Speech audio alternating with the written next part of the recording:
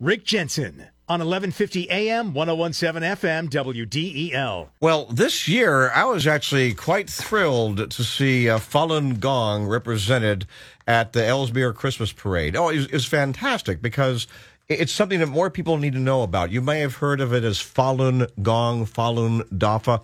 It's two names for one and the same practice. It is ancient. It is affiliated in many ways with Buddhism. And the Chinese Communist government is slaughtering people and imprisoning them, putting them in work camps simply because they are practicing this peaceful religion. And without getting into a whole lot of detail, I mean, you've listened to my show over the last 20 years, and you know I've talked about this and said more and more people need to be aware of this, especially in government.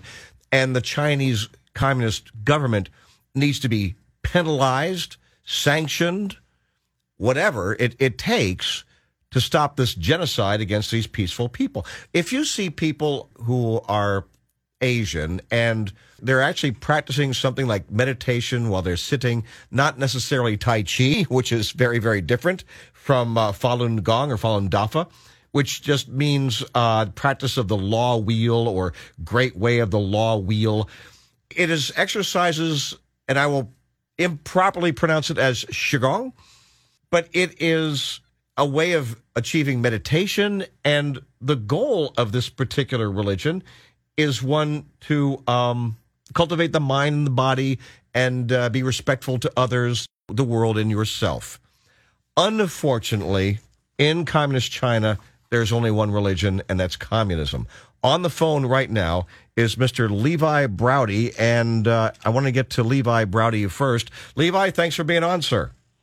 Thank you so much for having me. And Levi's executive director for the Falun Dafa Information Center. Did I fairly well describe in the introduction how we might have a synopsis of what Falun Dafa, Falun Gong is? Yeah, I think that was excellent, Rick. Clearly, you guys have been covering this a lot on your show. That was very good. We have. And Mr. William Huang, whose name I know I just mispronounced because I don't get enough breath in the vowels with the language.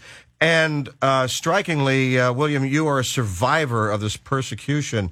You were going to a university in China known as China's MIT.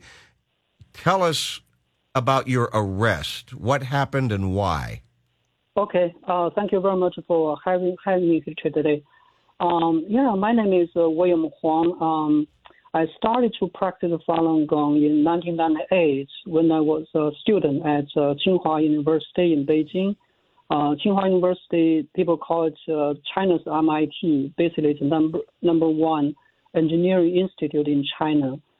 Unfortunately, on July 20th, 1999, exactly 23 years ago, the then leader Jiang Zemin started the persecution against Falun Gong. At that time, I was a PhD candidate for that school. Because I didn't give up my faith in Falun Gong, I was illegally arrested and put in jail for totally 5 years. From December 2000 to December 2005, I was in Guangdong Province Zhuhai Detention Center for 2 years, then in Guangdong Province Sihui Prison for another 3 years. During these 5 years, I experienced a lot of ongoing and severe tortures. For example, I was forced to do slave labor for 18 hours a day in the detention center. About 20 prisoners were squeezed into a cell about 250 square feet. Eating, sleeping, using the toilet, and slave labor all happened in that small space. It was literally a living hell. The workload was very intense. No weekends, no holidays. We were forced to make all kinds of handmade products, like plastic flowers for decoration, the Christmas tree lights, basket for Chinese moon cake, high quality necklace for women. Spider-Man toys, you name it, a lot.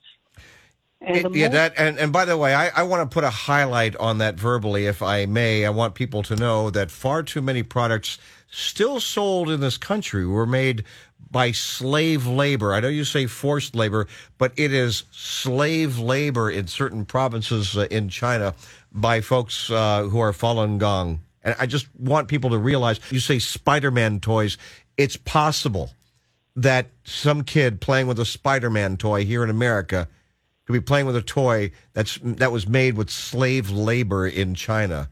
So please, William, continue. Thank you. That's exactly correct. When I just came to this country, I saw the exactly same products we made in the stores, priced very cheaply with the Made in China label. I was really shocked. And you can imagine how dirty that environment is. But the most horrible thing is we were forced to process a kind of food that cuts open the hard shells of pistachio nuts using a pair of big iron pliers. Our sweat, tears, blood, and even the pus from blisters all soaked into these nuts during the process. The prisoners even use their urine to soften the nuts before cutting the shell open. It will be easier. So that's so horrible experience. Was there any other crime of which you were accused aside from practicing this peaceful Buddhist religion, Falun Gong? They always can find an excuse to arrest Falun Gong practitioners.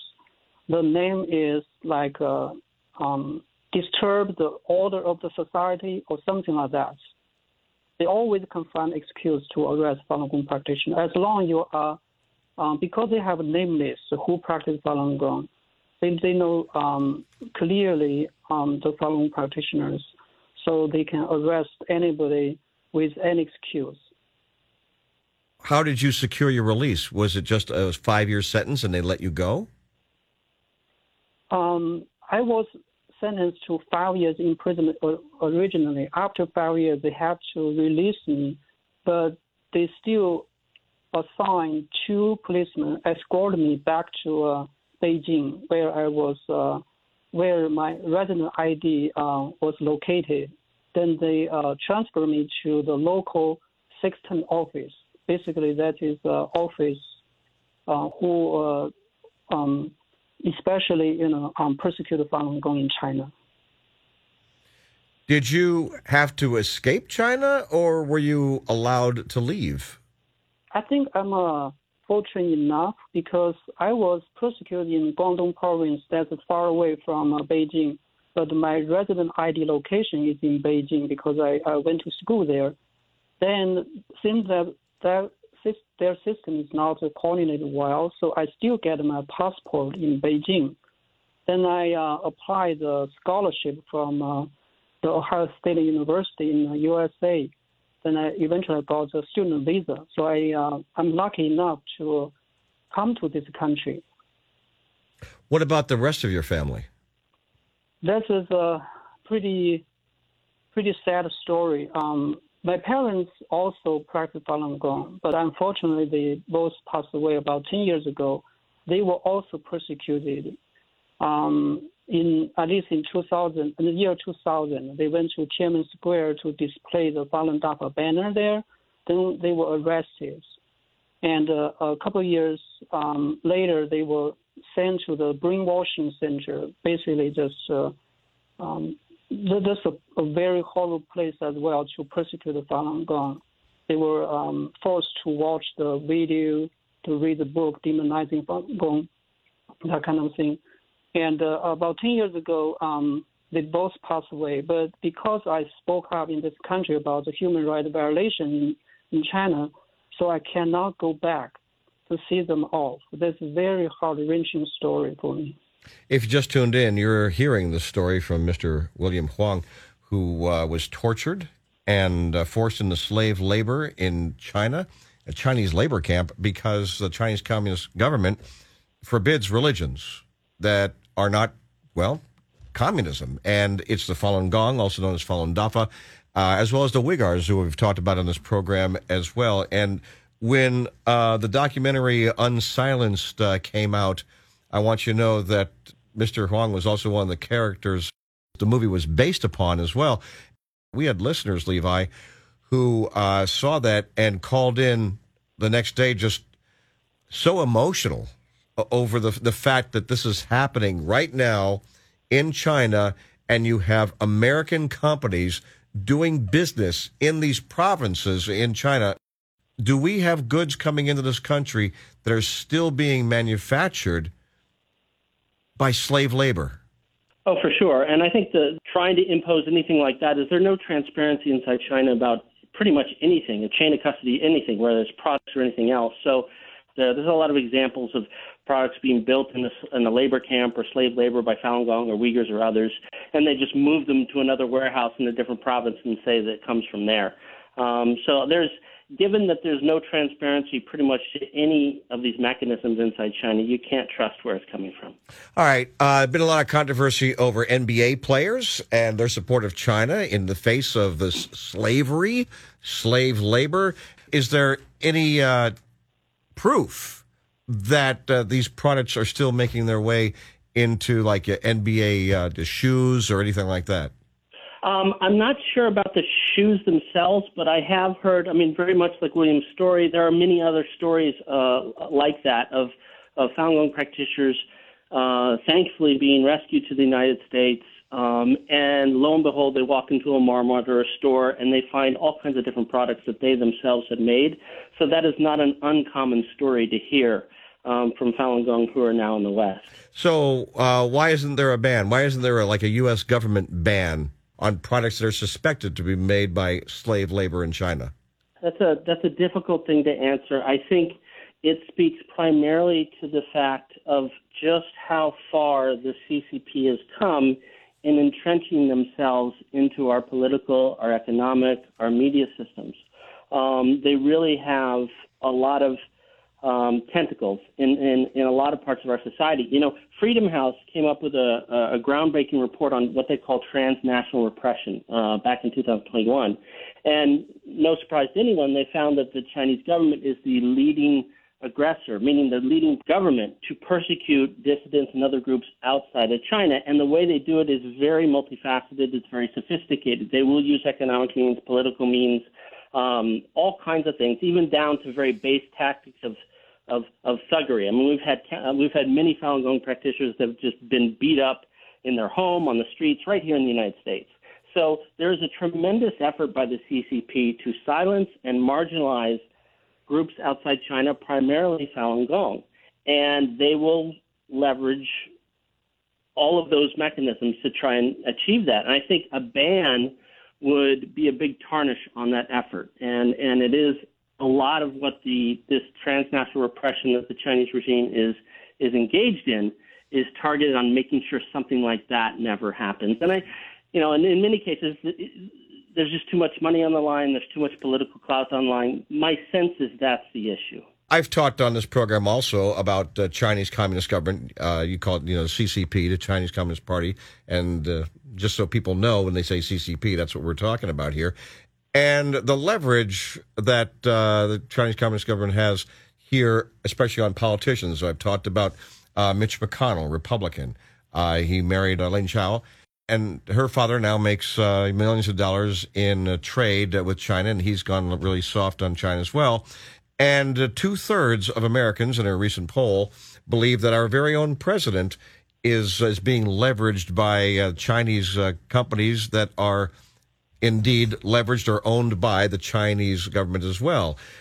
Is this part of the problem that you see when it comes to our government having a ban or doing anything serious regarding this genocide that's going on with the Falun Gong in China? I think there's a two-pronged problem. I think the first problem is exactly what you're talking about.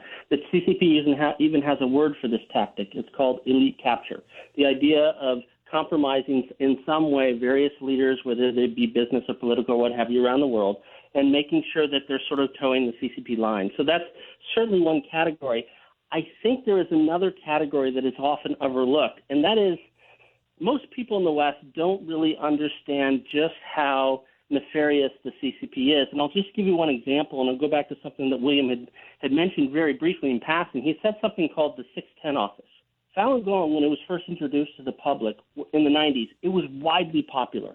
People sort of in Falun Gong saw a resurgence of traditional Chinese culture for the first time in decades. They've been living under Marxism and Leninism, and here was something that was truly heartland Chinese. It was very much beloved. 1 in every 13 people in the country were practicing it.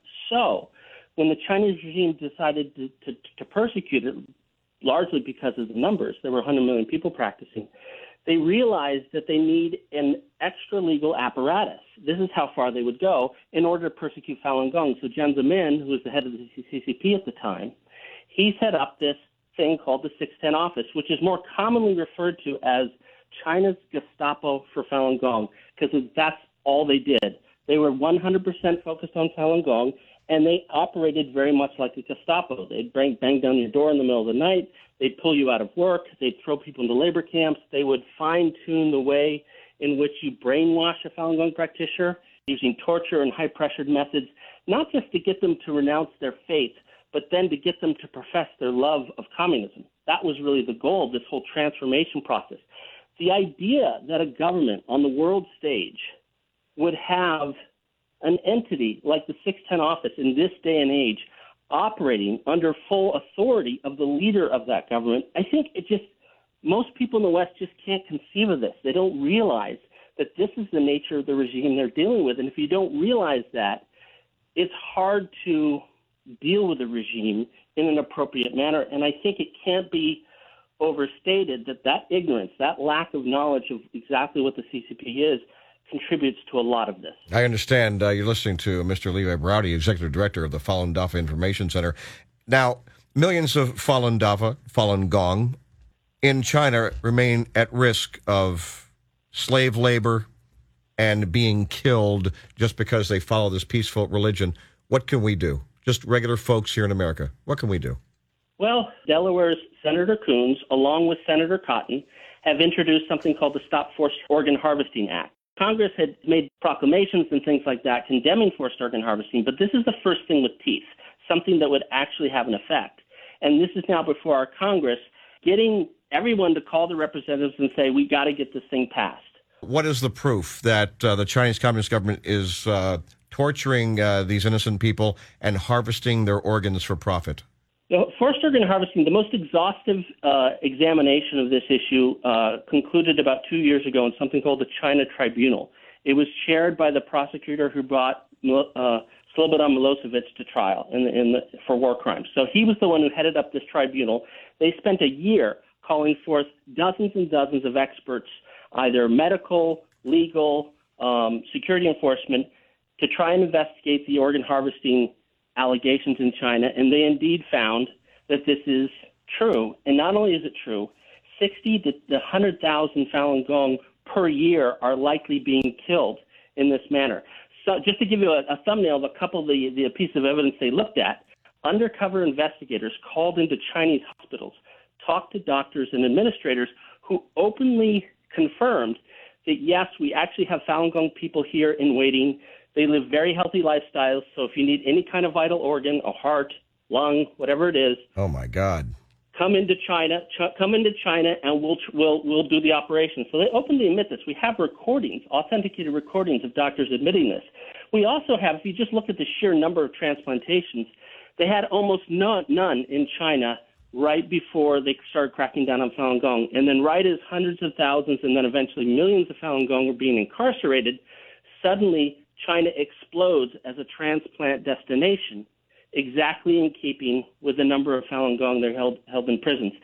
We had lots of witnesses come forth and testify, so there was a lot of evidence there, but the China Tribunal, I think, was the most authoritative body, and they were the ones that said, yeah, this is happening. Mr. Levi Browdy, Executive Director of Falun Dafa Information Center, and William Huang, a survivor of this persecution and genocide. Thank you both for being on. And folks, you can go to Falun Info, Falun Info, Falun info.net to learn more.